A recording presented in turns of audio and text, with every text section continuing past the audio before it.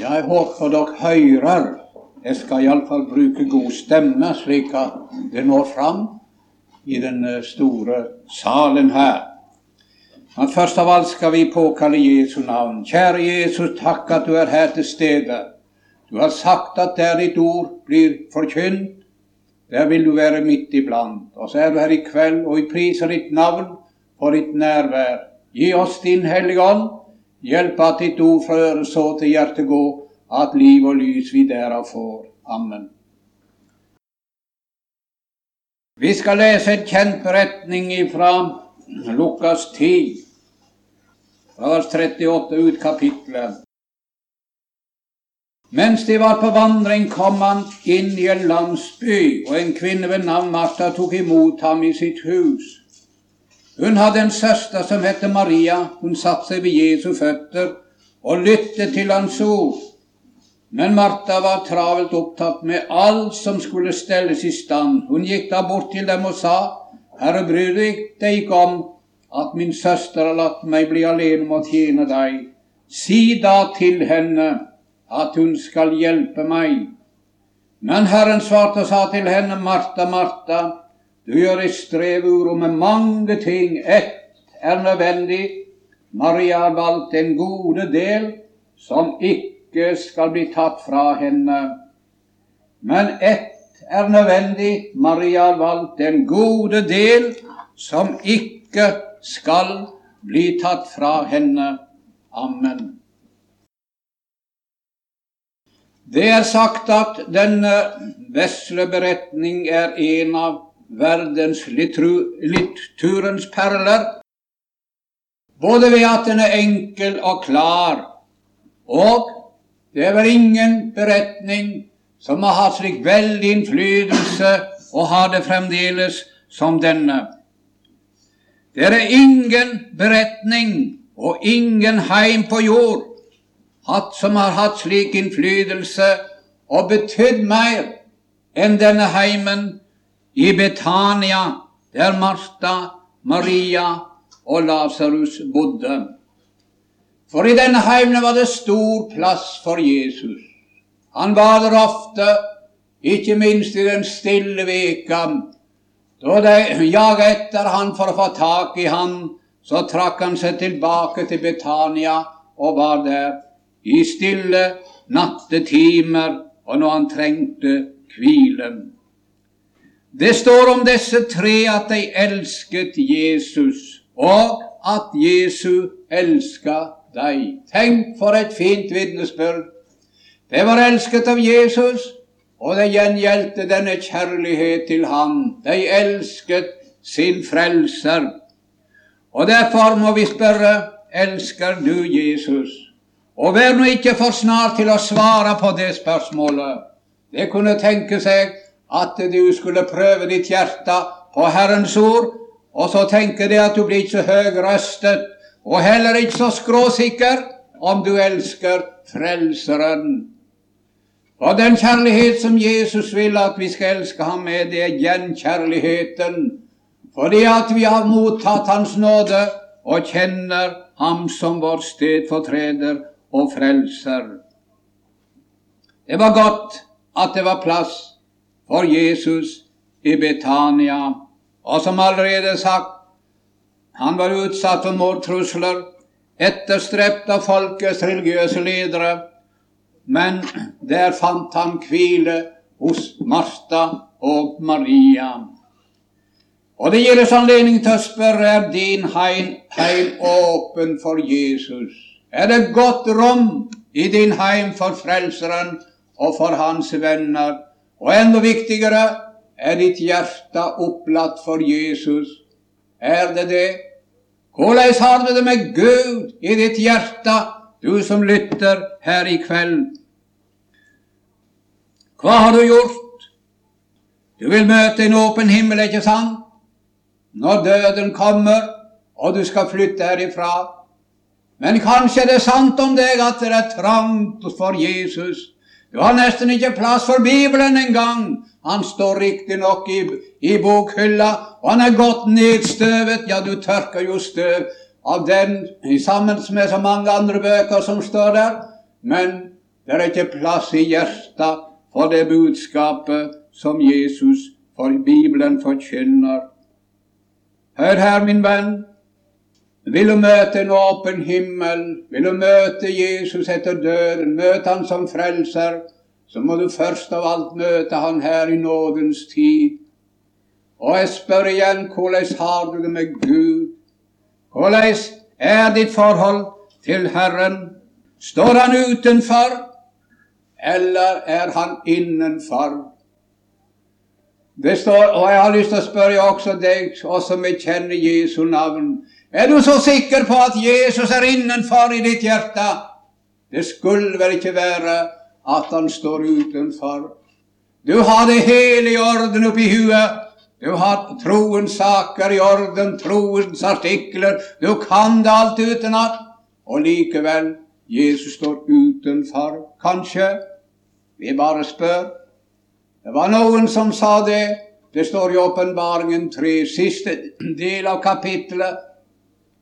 Vi har overflod og fattes ingenting. Ja, slik sa Laodikea-menigheten. Det er i orden her. Vi har det godt, vi har det greit, vi kan det alltid sammen. Og her har vi det kjekt, og her er det liv og overflod. Nei, sa det i himmelen. Du er fattig, du er ynkelig, du er blind og naken. Slik taler det i himmelen.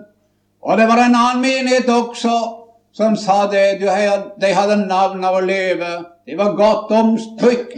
Og hadde det vært i dag, så hadde det sikkert kommet en kristelig dagspresse, kanskje også i ukepressen, for der var det jo storartede ting. Men i himmelen sa de, du er død.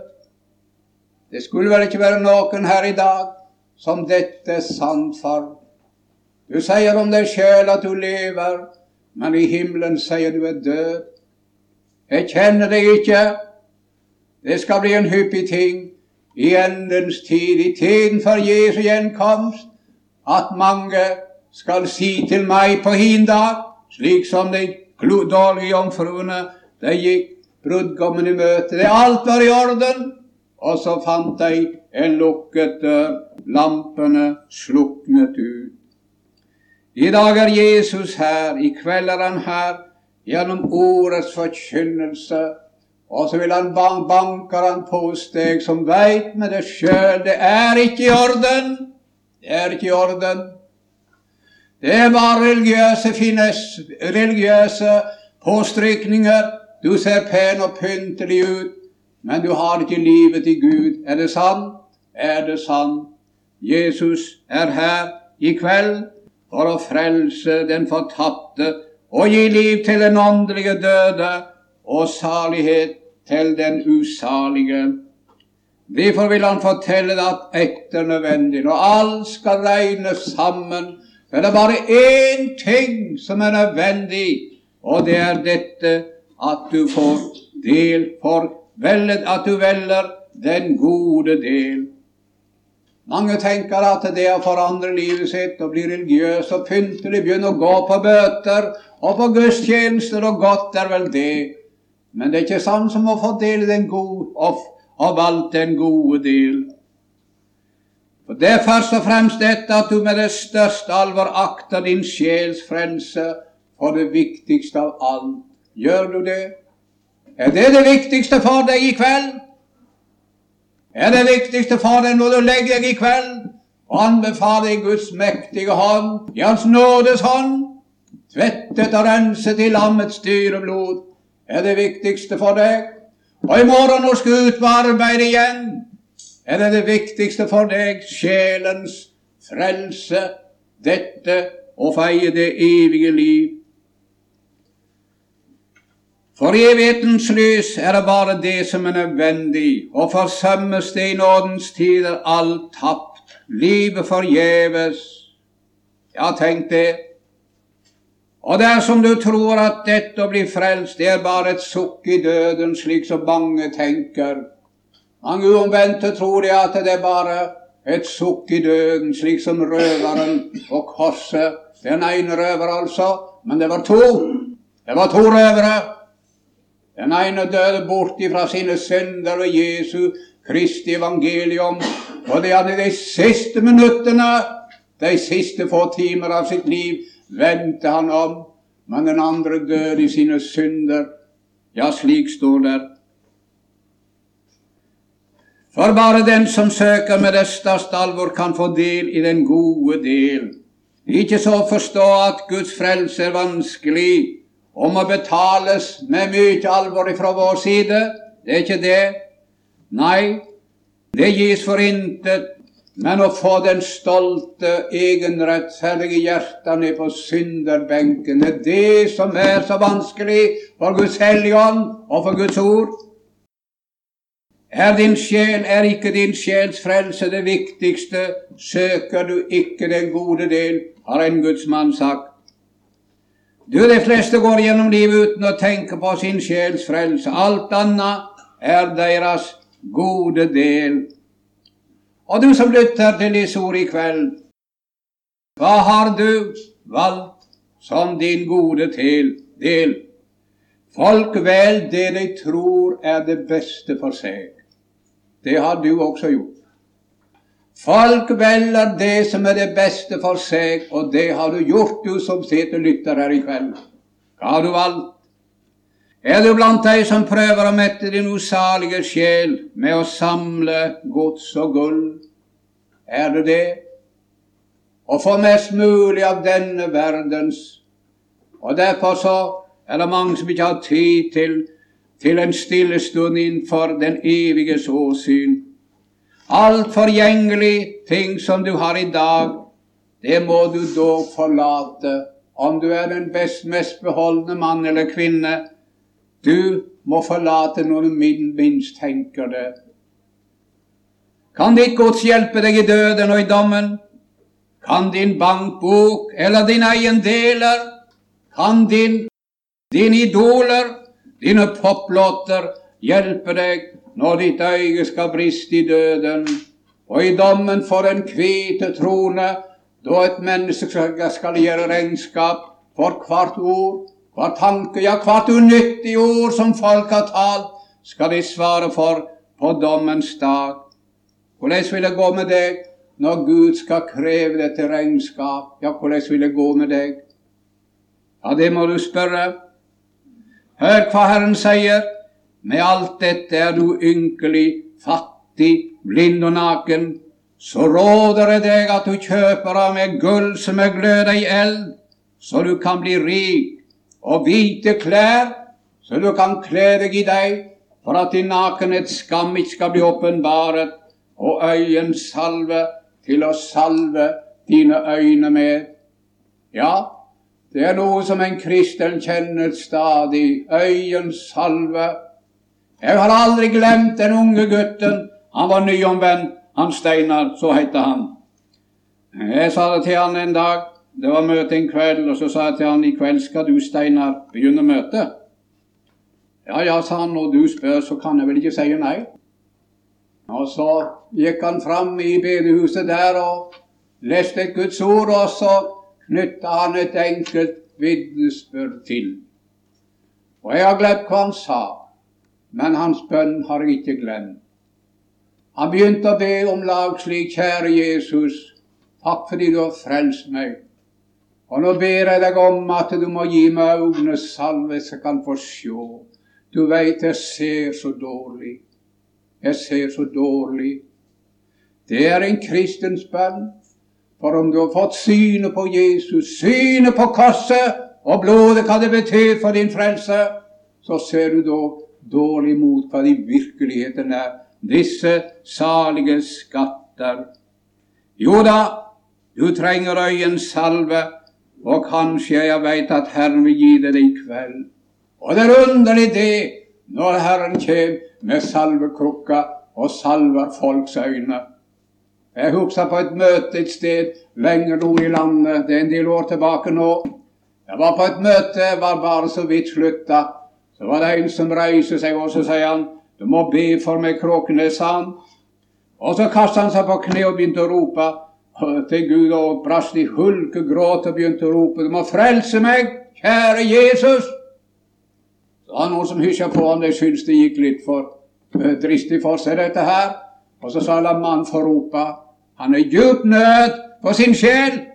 Han må få lov å rope og kalle på Jesu navn, for han er i nød. Og jeg glemmer ikke den kvelden ute ved kysten, på ei øy langt ut mot havet.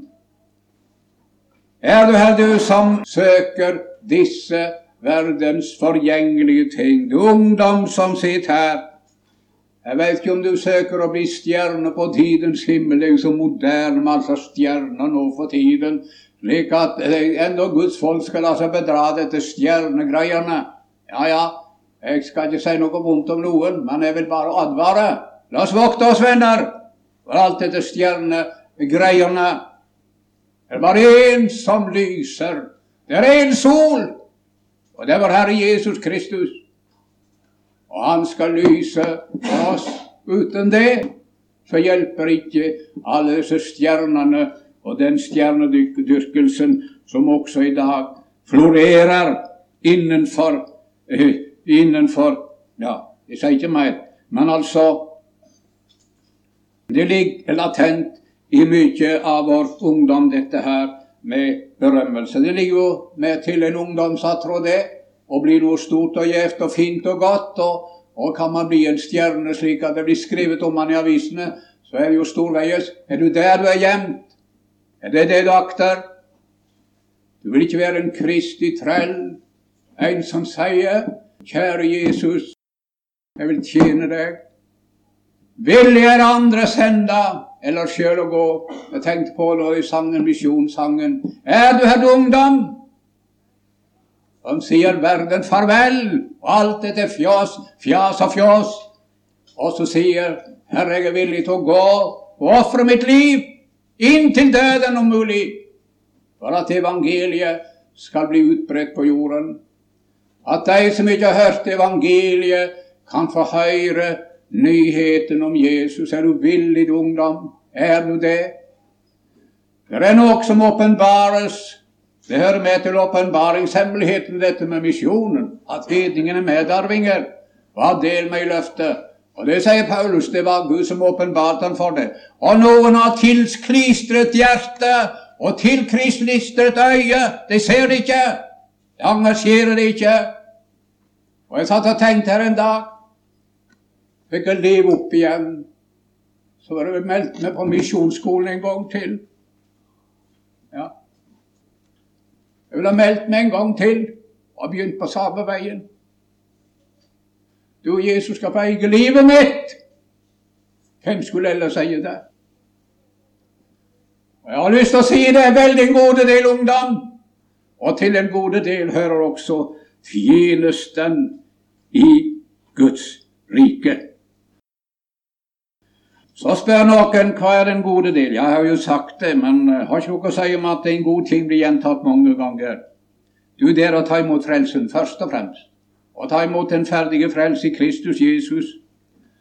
Og ta imot frelsen, det å lære Jesus å kjenne det. Ja, det er det. Det er godt å lese i Bibelen, ungdom og eldre med. Det er nødvendig. Men kjennskap til Jesus, det er når den hellige ånd åpenbarer Jesus for en fortapt synder, en fordømt synder. Når hjertet sitter mest beklemt, da bliver frydens hardt bestemt, at den kan bedre klinge. Det er viktig å ha kunnskap om Jesus.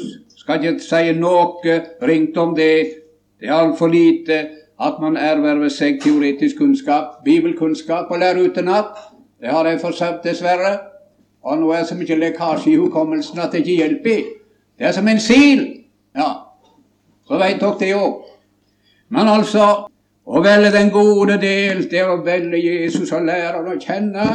Og hvordan lærer du Jesus å kjenne, min unge venn og eldre med? Ja, hvordan skjer det? Men det er besluttet, sier Luther, at den som vil bli rettferdig og from, han må først bli en urettferdig og synder. Ikke bare slik at du der en teoretisk sier deg en stor synder, noe annet enn å hjertet erfarer det. Da blir ikke du så høy i hatten, hverken jeg eller du. Det er lovens gjerning, å gjøre oss til det vi er, syndere under Guds frede. Har du sett det? Du kan aldri bli slik i Kristus som du gjerne vil være, uten at du først blir den i deg selv som Gud vil du skal være. Og hvordan vil Gud at du skal være? Nå vil jeg sitere Luther. En synder, vond, dårlig, djevelsk, utro og mer slikt. For å si det med Luther, det å lære seg selv å kjenne. Da har han behov for en som bærer synden, en som ble gjort til synd, og som kjente på seg selv når Guds vredes bølger gjennomvov hans sarte legeme, da han gikk i synderes sted. For det Guds uforanderlige vilje at av dårer vil han gjøre vise, av vonde vil han gjøre gode, av syndere rettferdige, av falske rettskaffende, av ugudelige gudfryktig. Det på synderbenken han vil ha oss. Og ikke bare at vi sitter et lite øyeblikk, men at vi skal være der. At vi skal være der. Vi skal være der. Uten det kan Herren heller ikke bruke oss. Og dette skjer bare på denne måten at det skjer bare på denne måten en veldig gode del. Det at han griper fatt i Jesus som sin eneste trøst. Hans dyrebare blod og fullbrakte verk. Og i dag vil han inn i ditt hjerte, du unge venn som sitter, du eldre med som borte fra Herren. Han vil skape noe nytt. Han vil skape nød for din sjels frelse, at du har syndet, at du har levd ugudelig. Ja, han vil skape nød over din tilstand. Men så vil han også skape glede ved å åpenbare Jesus for ditt hjerte, som den som har båret alle dine synder bort, og tok de på seg. Derfor våg troesprang i kveld. Jeg vil gjerne si det til deg, våg troesprang i kveld. I kveld kan du velge så rikt og stort den veg som til livet bær. I dag vil Jesus ta inn til deg og holde nattverd med deg og du med ham. For dette den gode del, det Jesus som korsfestet, han som utgjød sitt dyre blod for oss på Golgata kors.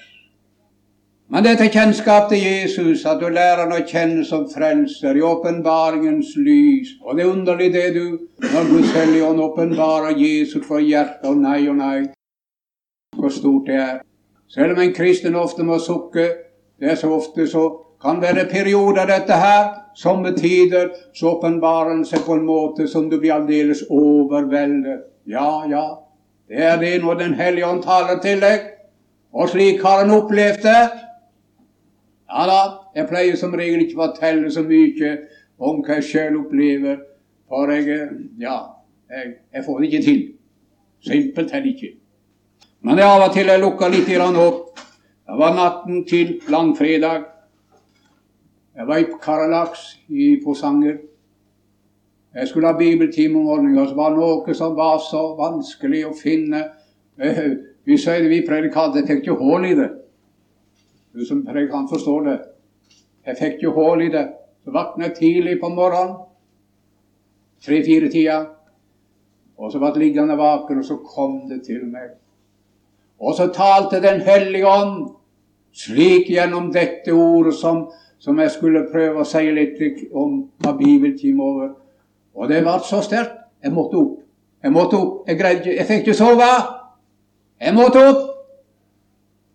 Jeg måtte sette på papiret. Slik kan den hellige ånd. Andre tider så kan det gå lange perioder. Du er så tørr som en stokk. Ja. Og derfor så opplever en kristen dette litt forskjellig. Men kjennskap til Jesus og den gode del må stadig bli åpenbart og bli fornyet i oss, til et rikere innsikt og fylde, slik at når anfektelsen setter inn, og det får en kristen oppleve til gangs, alt etter den tro og det kjennskap man har til frelseren og til seg selv.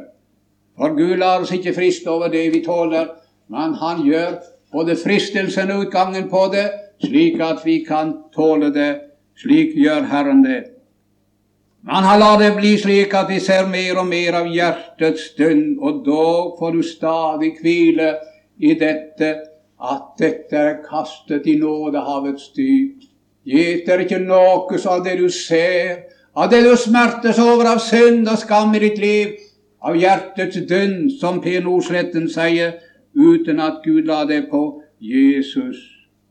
Og når du blir fristet til å tvile på ditt barnekår, fordi du oppdager din daglige synd og utroskap, da får du trøst, eie trøsten i den gode del, og da får du se at du har en bestandig nåde for din bestandige synd, for å si det med Rosenius sitt ord. Og dette er troens kjennskap til Jesus. Det er den gode del, og ved dette får du også en renset samvittighet. Hvordan renser samvittighet? Jo, ved at du får se at dette ble lagt på Jesus. Det er ikke noe av det som du gråter over og smertes over, uten at Gud la det på frelseren. Og så til sist, dette troens kjennskap til Jesus som er en gode del, fordi at bare på denne vei får et menneske kraft til et nytt liv i kjærlighet til Gud og omsorg for andres frelse. Visst elsket Martha Jesus, og hennes tjeneste sprang ut av den, men Marthas inderlighet måtte renses. Hennes kjærlighet måtte renses, det for Jesu advarsel. Det er ikke noe i en kristens liv uten at det stadig må renses og helliges. Derfor kunne Maria yte frelseren det store offer med den dyre nardusalvene, som hun salva Jesu legeme med før hans lidelse. Troende tilhører den stadige hjerteomgang med Jesus. Det er en god del også. Det er en god del, den stadige hjerteomgang med Jesus. Og nei, hvor gildt det er, omgå Herren hvor du er, så er Jesus nær.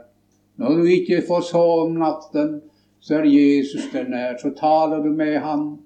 Når du kjører til møte, så taler du med ham. Når du går på veien, så er Jesus deg nær. Du taler med ham, betro deg til ham, all din nød. Slik er å eie den gode del. Og forsømmes den, så mister vi nøden for den ufrelste. Ja, jeg tror det at vi er inne på noe viktig der. Det er så mange kristne som ikke har nød for de ufrelste. Det forskrekker meg iblant å se hvor likegyldige mange kan være. Enda likegyldige mange foreldre kan være for sine barn, som går på syndens vei. Hvordan er barna dine? Spurte en predikant, ei mor som var troende. Jo, det er bare bra med barna mine, sa hun. Jaså, hvordan er det med deg? Jo, de har kommet seg godt frem, de har god utdannelse, gode stillinger og tjener mye penger og alt fine heimer, bygd seg fine, flotte hus. Stod gode ting. Og spurte han, er barna dine frelst? Er barna dine frelst? Og da svarte man, kunne ikke si noe annet, det er ikke det. Ja, men da er det viktigste for sønn. Da er det viktigste for sønn, det ikke er frelste. Og nå vil jeg gjerne spørre deg, du mor og du far som sitter her, er barna dine frelst?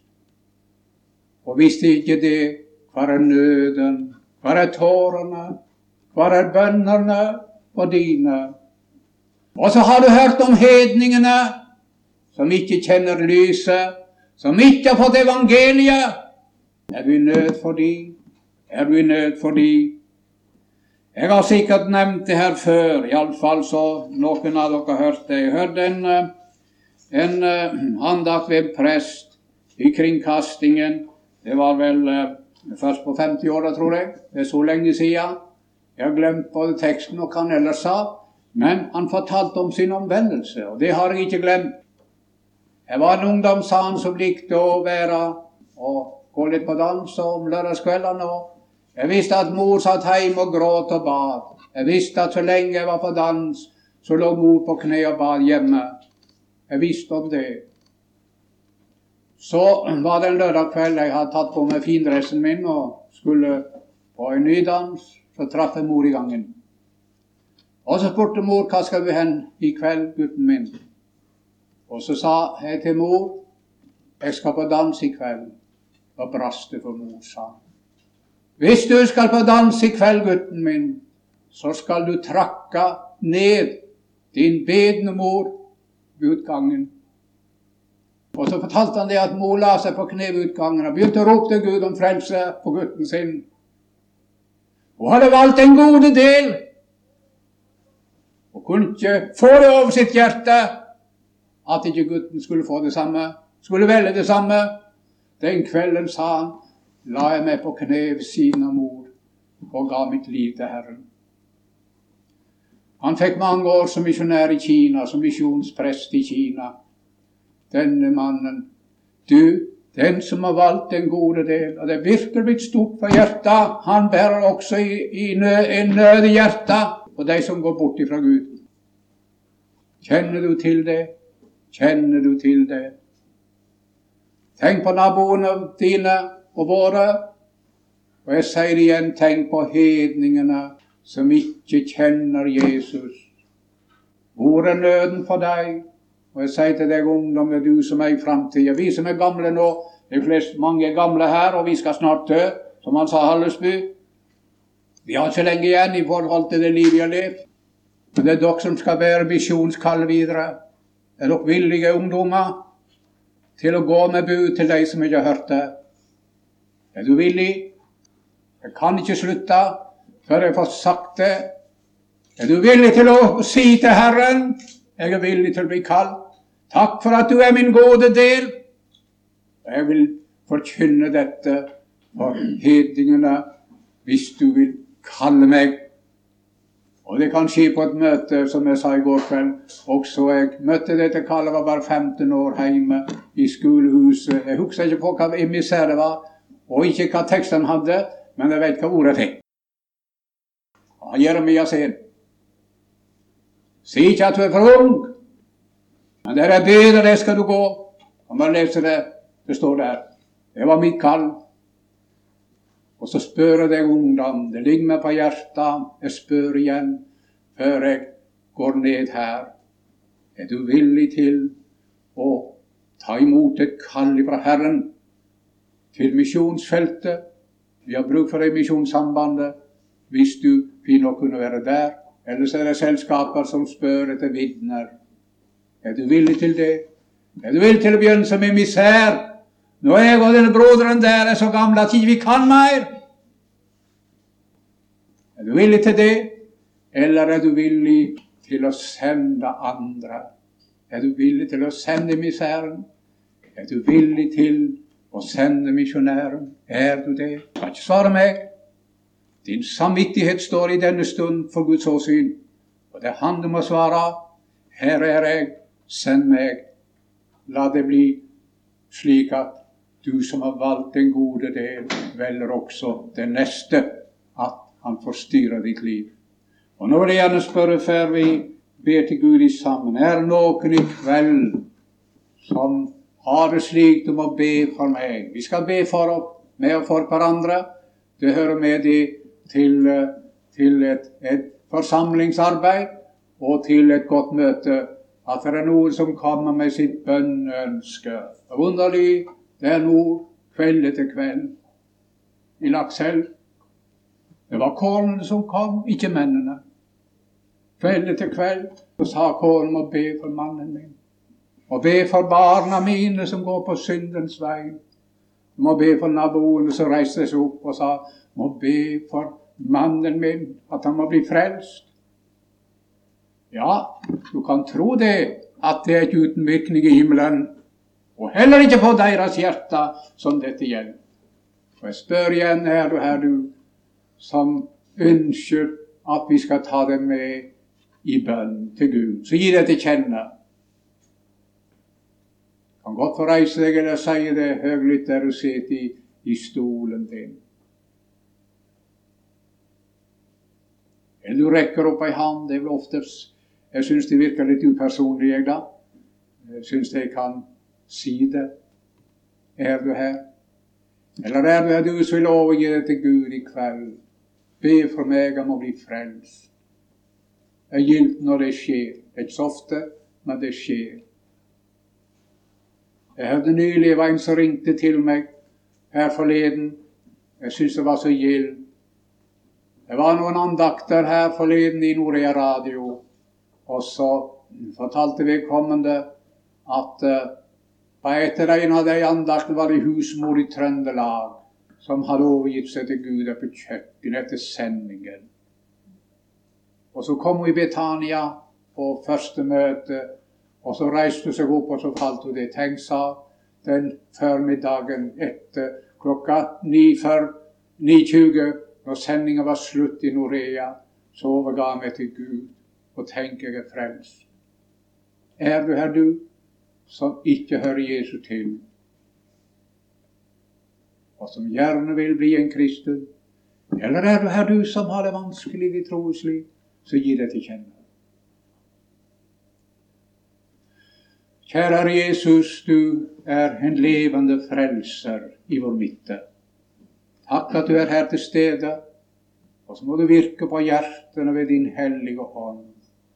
La mine fattige ord, Herre, bli brukt av deg, slik at jeg kunne nå inn til hjertene med det levende ord ifra din munn. At hjertene ble overbevist til frelse, og at de lot seg bøye til anger og tro på ditt frelsernavn. Ber vi denne stund du kjenner forsamlingen. Du vet hvordan de har det, de som bekjenner ditt navn. Kanskje er det noen som er bort ifra deg, og de vet om det. Gi en slik frimodighet til å søke hjelp hos deg, Herre. Og hvis de trenger om sjelesorg, at de som veileder må få nåde til å veilede. Må frelse synder iblant oss. Så må du se nå til de unge som sitter her. Å, Herre, du har kalt deg i kveld. Du har kalt deg inn ut på arbeidsmarken, de som du har kalt til frelse. Og må det være noen av de unge som i kveld sier, her er jeg, Herre. Jeg er villig til å la meg bruke i din rikssak på jord. Amen.